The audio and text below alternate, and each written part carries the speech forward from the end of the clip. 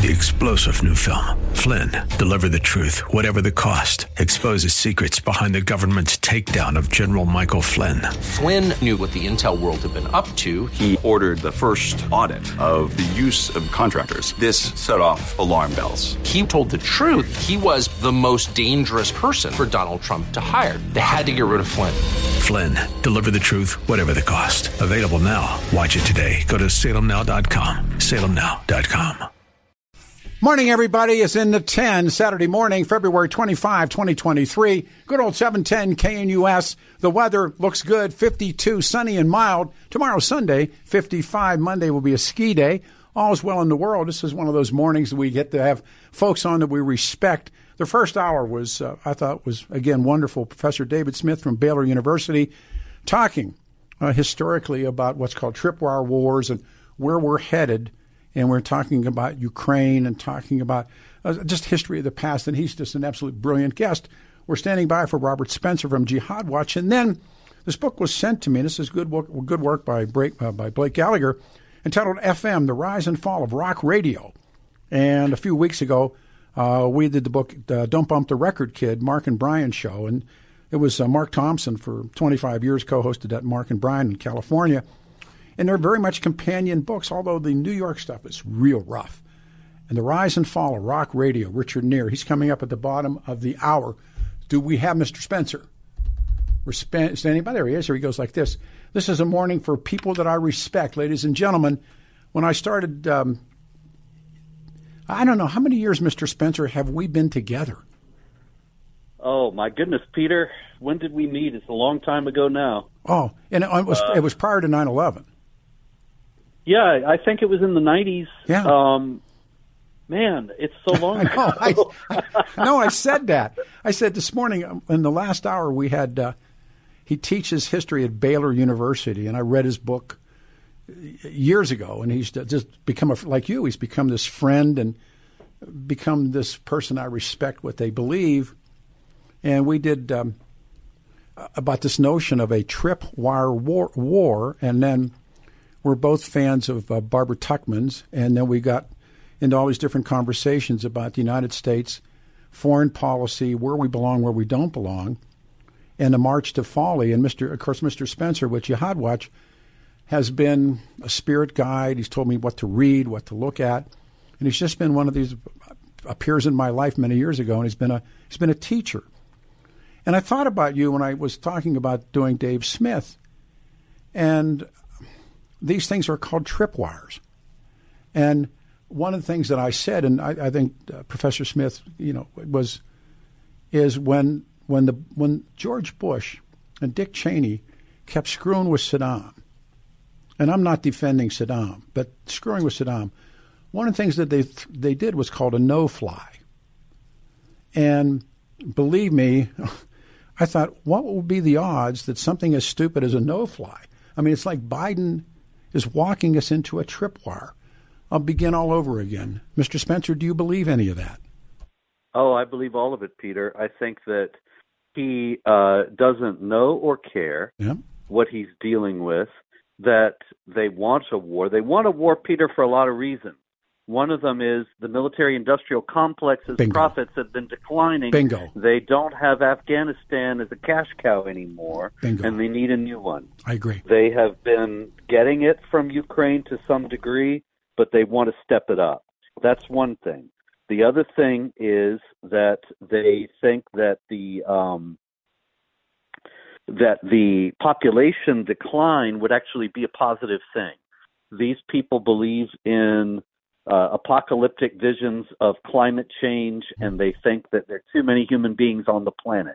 And we have to take that very seriously as leading to the likelihood that they think, well, if a few million people are killed in a world war, that would be an ultimate benefit for the climate and for those of us who are still here. And they that sounds crazy, but they take that kind of thing seriously. And so they don't look at it like we would, that this would be madness and millions of people would die. They think, hey, that's a great idea. That's just what we want.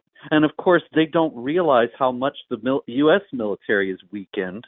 They can't envision, it never crosses their minds the possibility that they could end up on the losing side of a war. That's, the U.S. hasn't won a war since World War II, and they don't know what it means to win a war, but they also don't know what it means to lose a war, because while we have lost wars since World War II, they were far away. We lost the war in Vietnam, and it was humiliating. And we lost the war in Afghanistan, and it was even more humiliating, but it's way over there. And there are refugees here and a few more new exotic restaurants, but that's about it. As far as the Beltway people are concerned, that's all the consequences that there are. It's a black eye to our reputation. They can't imagine losing a war like Germany lost World War II, and having occupying powers in the country, losing territory, being subjected to the opprobrium of the world. And I'm saying all this quite deservedly in terms of Germany, but it never crosses their mind that could happen to the United States. But it could, because the military is drastically weakened. It's all politicized and all concerned with implementing critical race theory and all that nonsense instead of learning to win wars. And this is a very risky game that the Biden people are playing. Well, I agree. I mean, it's, again, as we were talking, Barbara Tuchman wrote an essay entitled Practicing History. And I've returned to Tuchman quite a bit. And it's probably least known of the work that she did, but it really talks about the view of the human condition, if you would, but principally about worldwide troubles and the repetitiveness of these troubles. And I keep thinking, I'm reading a book. I just got it 2 days ago. It's called The Commanders. And it's a comparison and an analysis of the lives of George Patton, Montgomery, and the German. Come on, Peter, make his mind work. And so they're talking about these three men and who they are. And now they're into the First World War.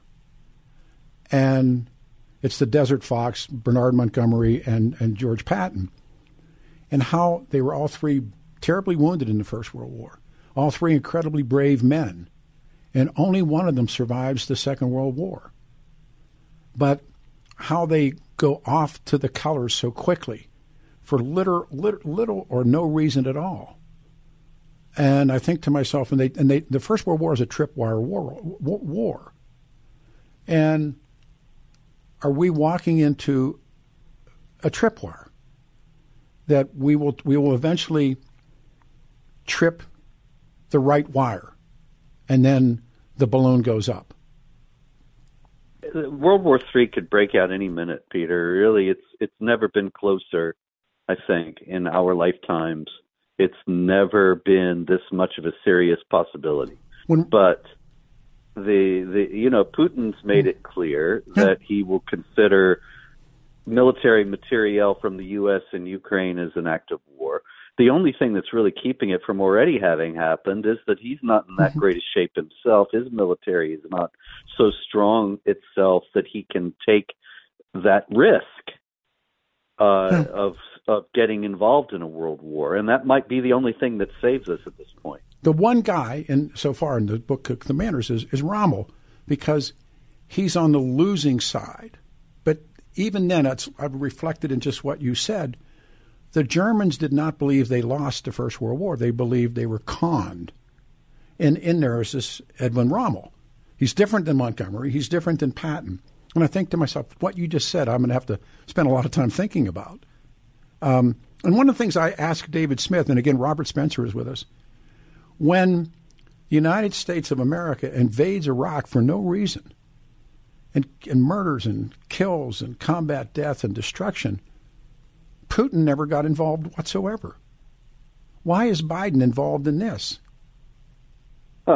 Why is Biden involved in Ukraine? There's a very interesting question right there that I don't know if we'll ever get to the bottom of. Right. But I think, it was Ukraine that gave Hunter his sweetheart job. Well, I know that. And so, I got to wonder if there is a pecuniary aspect to this and a personal aspect to this.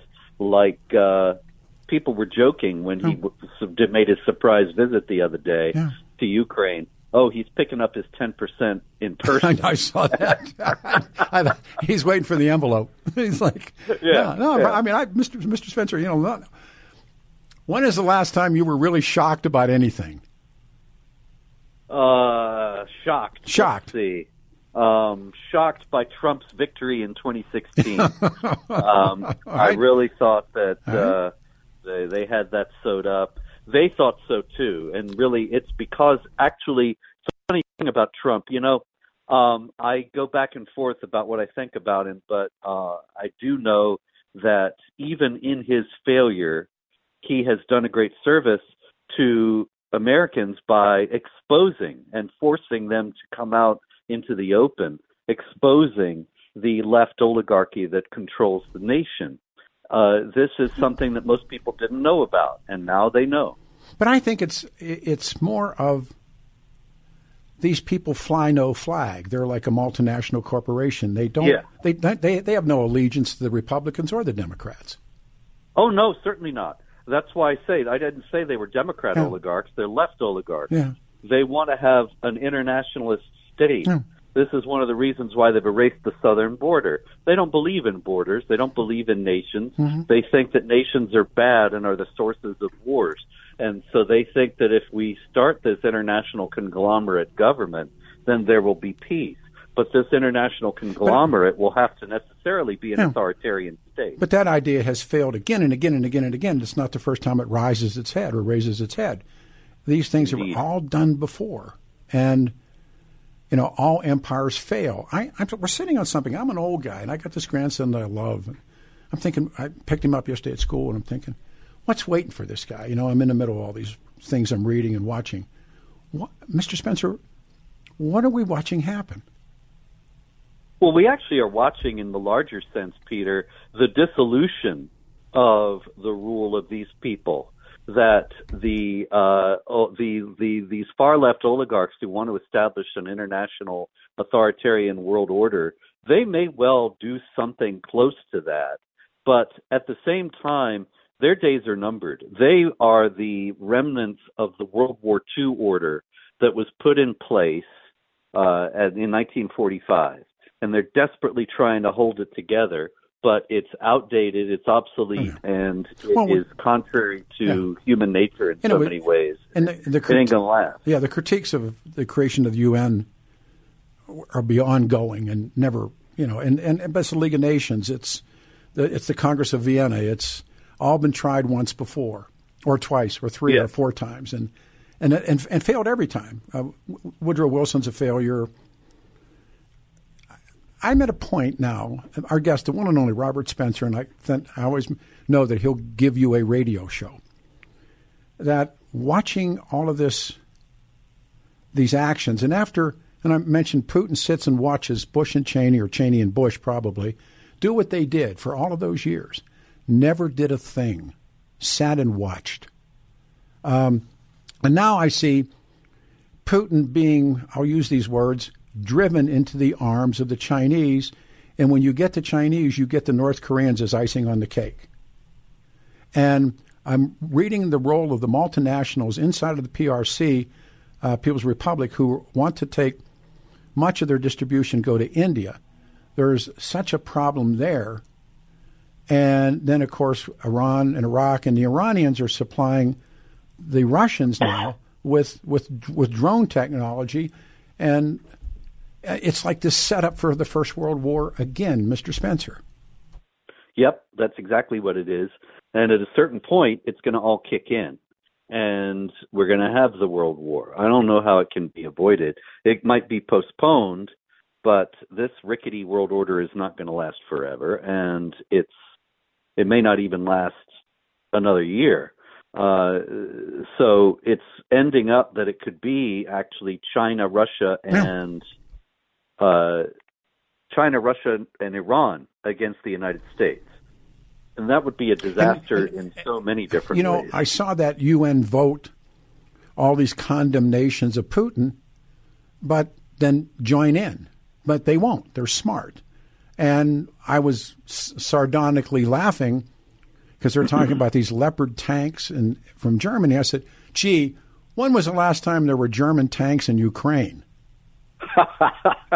I mean, think about that, Mr. Spencer. I mean, not only that, but these guys are Nazis. I mean, Zelensky is. I don't buy that he's Churchill. I don't buy that he's even noble. The Vanity Fair photo shoots and all that kind of soured me on him. And then we just keep seeing the Nazis in Ukraine in positions of power at the forefront of the fight against the Russians. And just a couple of years ago, the Democrats in the House voted to cut aid to Ukraine because of the Nazis. And now they're the same people standing up saying these people are heroes. And we were talking with David Smith. When you read that history, when you even go back to Romanovs, or even before the Romanovs, Russians and Ukrainians and Poles have been at war. And then comes the Romanovs, and then after that comes the Bolsheviks. But I was mentioning that to Professor Smith, when Barbarossa happens and the German army shows up in tanks, the Ukrainians point out where Jews are hiding. They side with the Nazis. There's an SS division of Ukrainians, and the war will continue. Even though the Red Army pushes them back, the Ukrainians fight, some people believe, until 1947 to keep the Soviets out. So everybody's got stuff that nobody wants to talk about. Maybe that's a better way to say it. But Ukrainians had no problems pointing out to where the Jews were hiding. Yeah, they were completely on board. They figured that the Nazis were an alternative to the Russians. They hated the Russians because of the famine that Stalin had provoked. All of it. And so they enthusiastically embraced Hitler and the whole thing. And it's still there. Yeah. Leave us with something. Robert Spencer from Jihad Watch. I look at this stuff, and again, with listening to people that I respect, and David Smith and yourself and so many others, and it's very unpopular in this country today. Oh, I wanted to bring up with you the great Chinese balloon fiasco.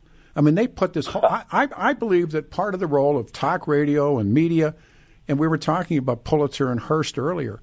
I mean, they scared the bejesus out of a bunch of old ladies with a Chinese balloon, and they stayed on the Chinese balloon.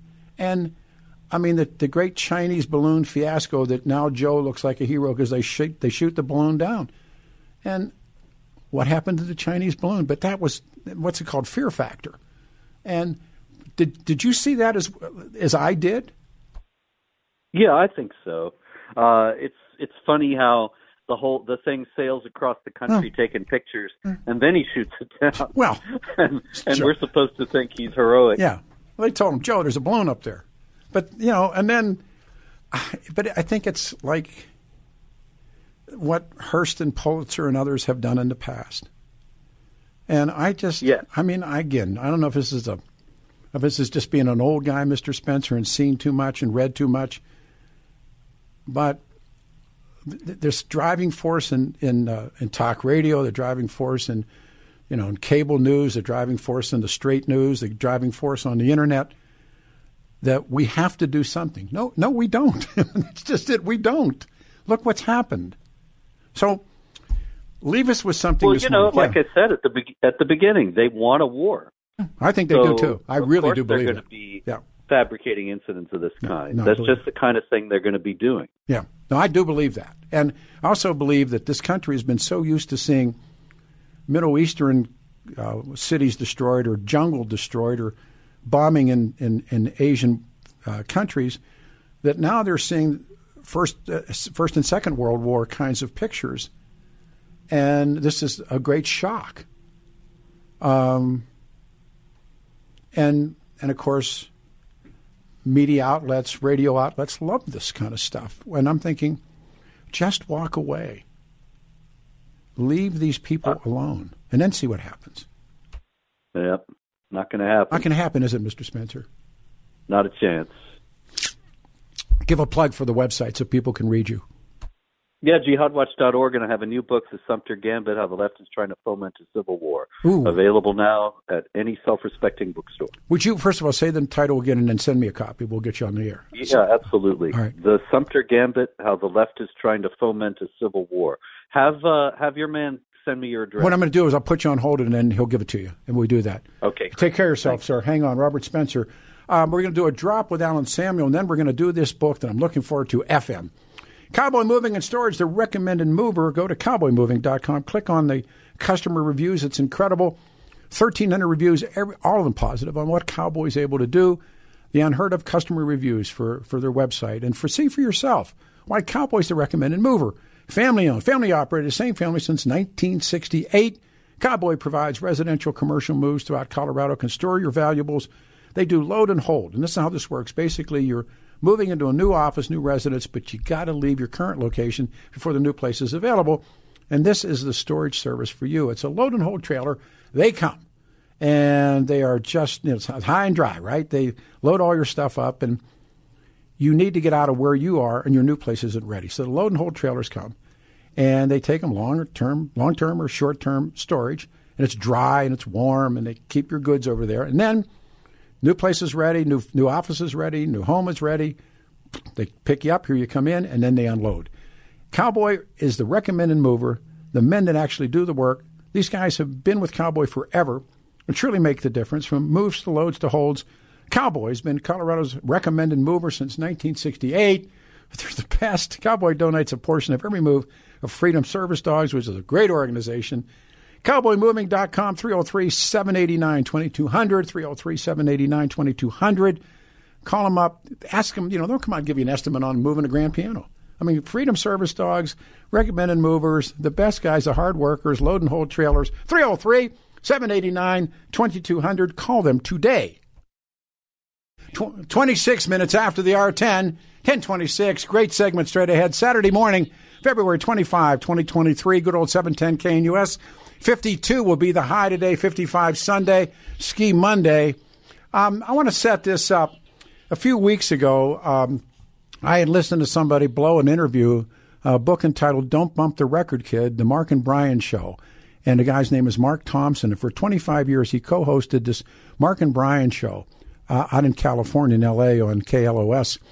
And I thought, man, what a home run. And then somebody hips me to a book entitled FM, The Rise and Fall of Rock Radio. I didn't put the book down. Please say good morning and welcome to Denver, Colorado. Richard Neer, brother man, home run, just a home run. Welcome to the show and good morning. Well, good morning to you and thank you so much. I got to tell you something. I've knocked around the business quite a while, and I've often said, if you're going to teach a class on radio in that time period, and I realigned my curriculum. There's a movie called Telling Lies in America. Have you ever had an opportunity to see that film? I have not. Mark it down. It's about Paola Plugola, because you write about Paola. And it's Cleveland, Ohio. I think it's set there for a reason, but a young, private school kid becomes this go-between for the disc jockey and the payoff, and he mules the money. And then I would add to that the book, Don't Bump the Record Kid. But after yesterday, when I finished FM, The Rise and Fall of Rock Radio, there'd be 2 books to read and 1 movie to see. Richard, congratulations, man. Wonderful book. Well, thank you very much. It's 21 or 22 years old at this point. Yeah, I know. But it kind of holds up, Oh. and it's appropriate for today's rock and roll radio. Absolutely. And I guess like all of us, there's this moment comes that you're in love with this business, and then you stay with it. And it's like being married to a woman that cheats on you all the time, and you can't, but you're still in love with her. You're a kid, and the same thing was true with, Mark told the story about riding his bike to meet the disc jockey, and he comes up to meet this guy that he loves, and the guy says, "Don't bump the record, kid."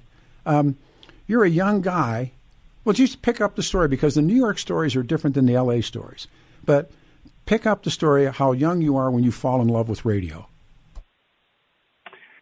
Well, I probably was 5 years old. My father was a aspiring disc jockey or a radio host at that point. Mm-hmm. I mean, back then, There were radio dramas. I mean, radio is very different than what it turned out to be. And he would have a bunch of his friends come over to the house I think it was Monday night. They'd gather around a microphone and a Wallensack tape recorder, and they would record radio dramas. And they would write scripts. They would adapt Voltaire and things like that. And they would produce them with sound effects and, the whole Megillah. And I guess that's where my love of radio and sound began, where I started to, want to be part of my father's retinue of actors doing radio. And that's where I started. My mentor was a guy named Bob Lee. Bob Lee was in Detroit. When he was a young kid, he actually was a radio actor. And he was on Challenge of the Yukon and the Lone Ranger. And because in that time period, there wasn't a lot of tape delay. You just did feeds, an East Coast feed, a West Coast feed. And he would regale me with stories about, they were, I think, on XYZ Detroit. And he played like the ingenue, sod buster, young Army lieutenant. He had that voice. And he was in those shows. And that must have been wonderful, wonderful radio. Really must have been. I recently saw an interview that Orson Welles did with the late Tom Snyder, and he was talking about the Mercury Theater. And, of course, everybody knows War of the Worlds and that great broadcast which had people jumping out of windows. They thought it was so real. But he was talking about doing that way before War of the Worlds and how he was making a couple $1,000s a week back in the early 30s. Doing radio drama and doing different voices. And, of course, Orson Welles had one of the great radio voices, great voices, period. But that must have been some time when, you could go to the quarters of NBC and bump into Orson Welles and Joseph Cotten and all these people who later became famous in the film industry. Bob said he worked with a guy who played the dog. He played Yukon King. And he was sitting in the corner. No, I'm not making this up. And he said when it was time for, when Preston would say, and the show was called, we used to call it Sergeant Preston, but it was called The Challenge of the Yukon. And he would say, then I rushed you in the name of the crown was the tagline. And this guy would get up to the microphone and bark. I thought, so the dog didn't talk. Yeah. Because I remember the Sergeant Preston television show, which was one of the first color shows on TV. And Yukon King was, of course, the hero, and Sergeant Preston would get in these awful situations. And all of a sudden, there was Yukon King bailing him out. Absolutely. Him. And he would always go, down, King, down, boy. And so I grew up on that stuff. And so later I meet Bob, and he's really my mentor. It takes me under his wing. And they start telling me these stories. Well, sometimes they go for a drink between shows and come back and do the West Coast feed or the East Coast feed. He said sometimes King had a little much too much to drink.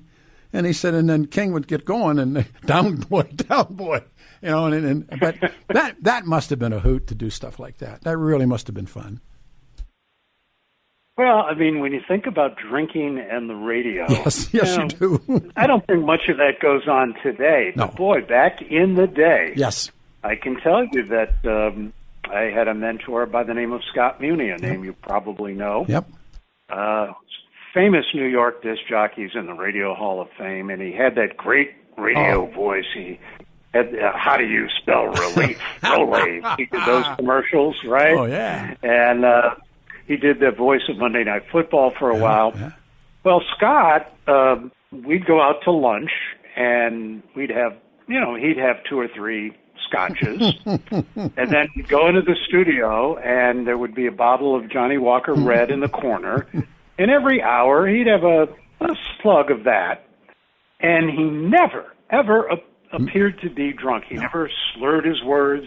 He never spoke slow. He always, but he probably by the end of his show would have, 7 or 8 drinks. Bob we did a morning show together. It's the first hit show.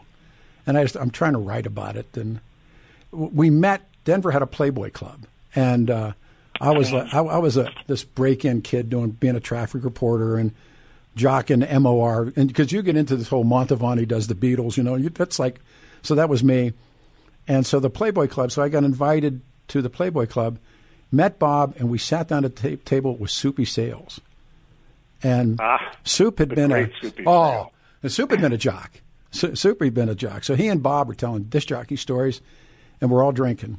And Soupy must have had about 3 or 4 getaways. Then it was time for Soupy to do his act. Stood straight up, went up on the stage, killed the place, came back down, picked up the drink. Those guys were wonderful. They were great. And you talk about talking dogs. Soupy had White Fang and Blacktooth on his TV show in New York, and they go. He told the dogs would talk, and they would. You'd know what they were saying by the tone of voice and how they expressed it. I asked him that legendary story. Did he go and tell the kids to get the money on? New Year's. That's a true story. Those green pieces of paper in your parents' wallet. Yeah. Tell that story. Because it's a true story. Tell the story. I believe it was on New Year's Day or New Year's morning. And he said, your parents probably went out last night and they're probably sleeping late. So what I want you to do is get an envelope and put my name, and here's the address. And those little green pieces of paper they have in their wallets or their purse, put them in the envelope and send it out to me. Yeah. And people did it, I guess. Yeah, they did do it. And he was telling us. I guess Soupy got in trouble for that later on. Big time. I don't know the upside. He said they would do the closet stuff. He was just wonderful. I mean, and he said sometimes I'd open the door and he's the only one that could see in there.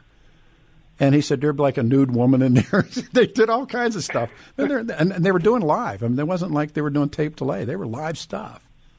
Oh, yeah. And that was something you tried to do. You tried to break the other guy up. Yeah. When you're doing a live show. You do anything you could to break up the guy and make him laugh. I just listened to the Mel Brooks audio tape, All About Me, his book, his autobiography. Mm-hmm.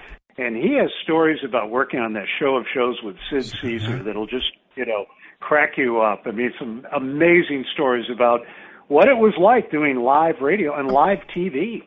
Oh, I read that book, actually, and I think he's one of the great comic geniuses, but today we can't show Blazing Saddles. And he makes a point of saying that. He says, one of his great works he believed was Blazing Saddles, and I certainly believe it as well.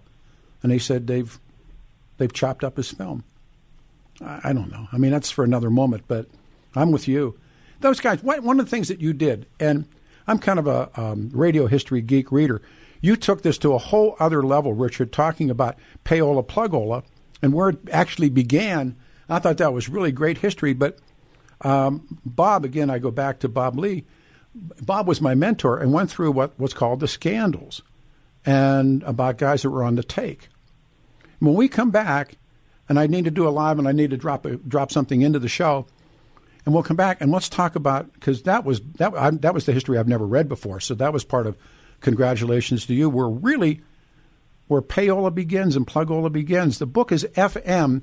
Richard's last name is spelled Neer. Richard, how's the best way for people to get a copy of this?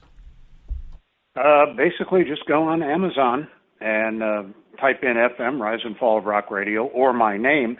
I have an author page. I've also written 10 novels. Oh. And, you can pick up the novels. And the novels have a radio theme as well. And I'm going to tell you about a novel when we come back that I'm working on now, which is a trilogy about early radio. So we'll get into that later. I hope your time's good. I booked it for another hour and 20 minutes. So I'll put you on hold. I mean, when I get a chance to talk to a guy like you, and you go back, and we'll talk about the beginning of payola plugola, which I never read before. I thought that was great. This guy's name is Richard. His last name is spelled Neer. The Rise and Fall of Rock Radio, titled FM. I'm Peter Boyles, 710 KNUS. Good morning, everybody. An old guy like me, and I don't know, I'm picking up a brand new motorcycle this morning. I'm pretty pumped. And first time I met Dr. McCallum. She came to the radio station, and you've heard me say it before. To say it again, Dr. McCallum saved my life and kept me healthy ever since. I can't imagine not having Dr. McCallum in my life. She'll spend time with me, and no, don't do this, do that. Be healthy, optimally healthy. The world exists at Cenegenics Denver. You'll be seen and cared for by, McCallum's not just a doctor. I tell this woman's a healer. She's an emotional healer. I turned 80. I'm skiing Monday with my daughter, picking up a new sickle today, exercising daily, and I feel great. Life is short. Play hard. Your health is too precious. Get involved. Call Cenegenics 720-302-2992. Visit them at denvercenegenics.com, denver.cenegenics.com, 720-302-2992, 720-302-2992. Morning, everybody. 10:42, 18 before the hour. 52 will be the high on a Saturday morning, February 25, 2023. 710 KNUS, Denver's talk station. I'm Peter Boyles. We're going to do back to we're going to take another turn here, but we won't. We'll go back to the book FM, The Rise and Fall of Rock Radio. Richard Neer is our guest. And you did some early history on how payola plugola worked. Richard, I never read that before. Would you talk to the audience about where this really comes from? Well, it actually started, believe it or not, in the 1850s. Back then, of course, we didn't have recordings. You didn't have wax then even. You just had sheet music. And what would happen would be people who wrote songs would pay performers to do their songs in concerts and saloons, wherever they would do them, to encourage people to buy the sheet music. So they'd actually, that's where payola actually started. Well, when radio came along and disc jockeys were, playing records, the same type of thing happened. People, record companies hired what they call promotion men, promoters. And they would go out and they'd try to influence the individual disc jockeys to play their records in order to get more sales. And, it was illegal, I think, from 1941 on. They had passed a law, but it was a law that was honored more in the breach than in the observance. The government didn't want people doing it, but they kind of nudged and winked, and it went on. And, they would never, ever do it publicly. It was always, hey, this might be the next record you want to play, and there'd be a record sleeve, and inside the sleeve might be a $20 bill. Depending on the market, if it was a big market, it could be a $100 bill. And the disc jockey would play the record and slip the money into his pocket. And that's how it continued really through the 50s. And, the name Alan Freed, that was the face of payola. Yes. He was the guy that brought before the congressional committees, and he admitted it. He said, look, that's the way the business runs. We take money, we play records. We were, I had a music director, because my understanding is music directors are the result of those investigations that individual guys, and Bob talked about the 50s in Detroit. Detroit was a hit-making city. And so he said the mob was involved, and they all knew it, and everybody knew everything. And so Billy Ashford, who's gone now, was a great music director, and on his wall, Richard, he had a plaque that said, Alan Freed died for your sins. And well, my first job in New York as music director of WNEW-FM, first day I was on the job, kid walks in the room, promotion man, he closes the door behind him, and he had a briefcase, and he pulled out this almost basketball-sized plastic bag filled with marijuana. Sure. And he said, I want to welcome you to New York. And I said, wait a minute. First of all, I don't do that stuff. And I really didn't. I drank a bit, but I never really smoked grass a lot, or at all, really. And I said, and also, isn't this illegal? You give me drugs to play records? And he said, well, I don't know about that, but everybody does it. Yeah. And I said, well, you found somebody who didn't do it. And I think because he spread the word that, I couldn't be bribed with marijuana or drugs or anything like that, nobody else offered it to me. But, I'm not kidding myself to think that it didn't go on at my station and many other stations. Do you believe the stories that are emerging now about organized crime being involved in record promotions in that time period? Funny you should mention that. A while back, if you read the foreword to my book, FM, I did, of course. Stephen Van Zandt wrote the foreword. Sure. And he said, the only criticism I have of your book is that you really didn't do a lot about AM radio. Yeah. It was just you had a quick thing on AM and you went right to FM radio. So a year ago or so, a team of people approached me and said, we want to turn FM into a mini-series on HBO. You know what? I was going to ask you. Showtime or something. I was going to ask you, yeah. Well, and I said, I'll listen to it. I'll talk to you about it. Well, it turned out that didn't work out. Those people, I don't think they really knew what they were doing, but it gave me the idea of fictionalizing FM. So I came up with a character by the name of Ernie Rogers, who went into the Marines, fought in the Korean War, got out of the war, and started working in radio in Memphis. And Memphis was really a hotbed of music then. That's where Elvis made his bones, and Chuck Berry and all these great musicians from the South. Memphis was the town. And my guy Ernie Rogers became a PD in Memphis and was riding high and playing rock and roll and, basically the Alan Freed of Memphis. And he got brought down by payola. Yeah. When the government cracked down in 1959 with the payola hearings, he was one of the guys that had to testify, and they nailed him, and he lost his job, lost his reputation, and basically had nothing. So he migrates to New York, where they didn't know him from Adam. They didn't care about the payola thing. They figured everybody was doing it. Gets a job in New York radio, AM radio, and then migrates to FM. It's turned into 3 books. Ooh. I'm about halfway through the 3rd book. You got to send them to me. You got to send them to me. We'll get you back on the air. Yeah. Well, we'll find when a way. They come out, I will certainly let you know. Because, Bob, and this morning we were talking in a crossover with the morning guy, the whole Chess Records story and what happens to all of that stuff. And the old man would tell me, he said the record guy would come around, and they always thought they were, from wherever they were from. And they say, hey, give me your car keys. And Bob said, you flip the guy your car keys, and when your shift was over, open the ashtray, there'd be money, or not drugs back then, but money, or there'd be a coat in the back seat for your wife, or 4 new tires, or, and then there'd be a couple records on the front seat. And I always wondered, because I did a radio show once with Dick Clark. Dick Clark actually was a great interview, had a book entitled Rock, Roll, and Remember. And was Clark ever on the take? It's always been a great question. Because without Dick Clark, there is nothing else. He really is. But did he take, and who took, and did Alan Freed die for your sins? I mean, I think it was pretty clear that he did, and I think he admitted it at one point. Yeah, he did. And what Dick Clark would do, it got more sophisticated than just handing cash to people or doing what you said with the car.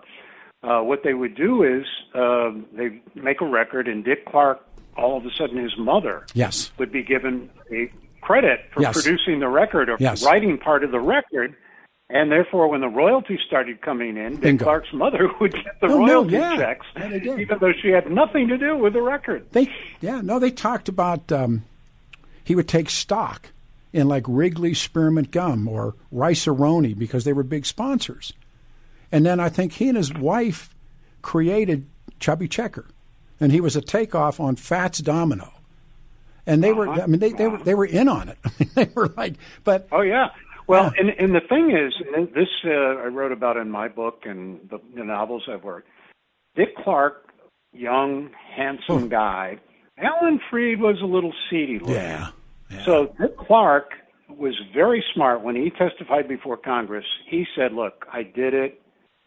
This was the way the business worked. I'm very sorry. I'll never do it again."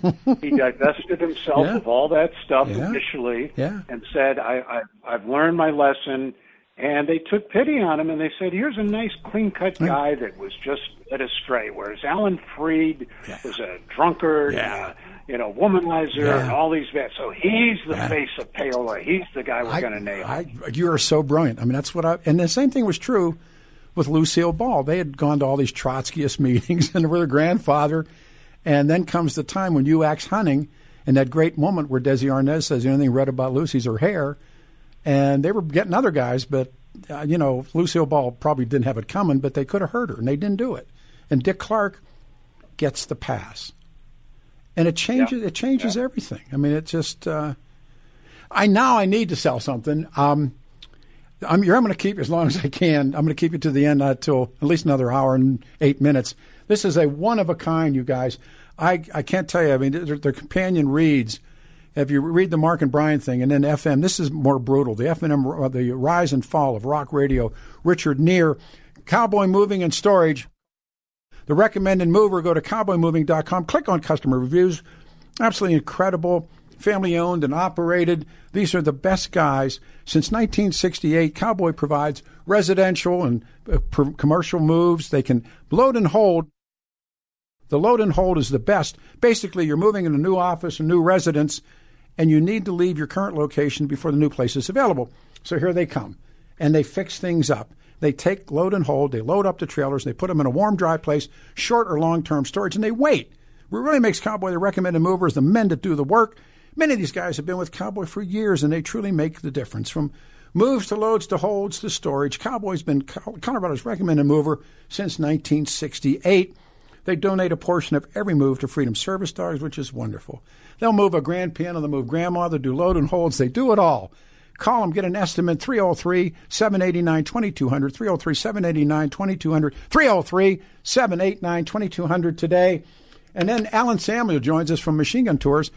You're always on the road. Where are you this morning, man? Good morning. I'm in, what is this, Torrington, Wyoming. On your way to Sturgis. I'm on my way to Sturgis. This is the 66 Mountain Retreat that I'm at. This place, if you look it up on the internet, it is amazing. It's a little bit in the middle of nowhere, but I mean, for hunting and fishing and that sort of stuff, it's an incredible ranch. But yeah, I'm on my way to Sturgis, and I get to judge a beauty contest tonight with the guys from the Buffalo Chip. See, now Alan's going to be at Sturgis this year for the first time, and of course you know Alan with Machine Gun Tours, and we're going to have shoots at Sturgis, and I know everybody that he knows, and he's going to go see. I know, and for a first-time trip to Sturgis, get ready. You're gonna be the man, and I'm no longer going to be a Sturgis virgin. I guess after this August, you've only told me the stories, and now I'm going to live them. Is that what's happening? Close to it, yeah. I'm picking up I'm picking up a Road King this morning, brand new Road King. So I'm going to go out and ride. I'll be thinking about you. Real quick, plug and talk about Machine Gun Tours for people right now, because the rules are changing quickly in Colorado. If you would. Yeah, if you haven't been to Machine Gun Tours, we're a full-service gun store in Lakewood, Colorado. We're on Colfax, right between Sims and Youngfield, so right by the Denver West exit off I-70. But basically, we're there for all your firearms needs. I mean, we've got normally between 900 and 1,100 Title I guns, that being rifles, pistols, shotguns. But then on the adventure tour side, we take people out and let you shoot all the different exotic firearms that you see. I'll tell you what, it's such a remarkable place, and everything is changing rapidly, and you want to get out ahead of what's going on in Colorado and the state. You go and see Alan, go and see the guys that work there. They're special people, and they're our friends. And what's the temperature in Sturgis? It was cold last week. I looked at it before I left, and the reason that I'm going today is because I'm shooting the gap between these two winter storms. Okay. It was minus 17 yesterday, and today it's supposed to be in the 40s. So it's a great day for me to be out looking at things and walking around in the snow, right? You wait. When we're up there and it's 90 degrees and one of those storms comes in, we're all going to be hiding out together. I can't tell you what you mean to me, and that you're going to do this with Woody and everybody. Alan, you're in for the ride of your life, and we had to get some merch and make some shirts and have a great time in Sturgis. Brother, man, I will see you when we get back. Call me. Call me tomorrow after you do this. I want to hear what you think, okay? All right, everybody. Sounds great. All right. What we got to do is take our break early, and then we'll come back and pick it back up again. This is a great book, FM, The Rise and Fall of Rock Radio. Richard Neer is our guest. Hang on your hats. We'll take a break early. Ready? 3, 2, 1, do it. 3-star General Michael J. Flynn, head of the Pentagon Intelligence Agency, knew all the government's dirty secrets. He was one of the most respected generals in the military. Flynn knew what the intel world had been up to. He understood its funding. He ordered the first audit of the use of contractors. This set off alarm bells. The explosive new documentary, Flynn, Deliver the Truth, Whatever the Cost, uncovers the facts behind this scandal. Flynn told the truth. He was the most dangerous person for Donald Trump to hire. I find out the worst enemy that I'm going to face in my life is right here in America. They took my assessment and they wanted me to change it. And I was like, I'm not changing it. They had to get rid of Flynn. With in-depth interviews, archival footage, and never-before-seen personal records of the man behind the headlines. I just felt like I was drowning. Flynn, Deliver the Truth, Whatever the Cost. Available now. Watch it today. Go to salemnow.com. salemnow.com.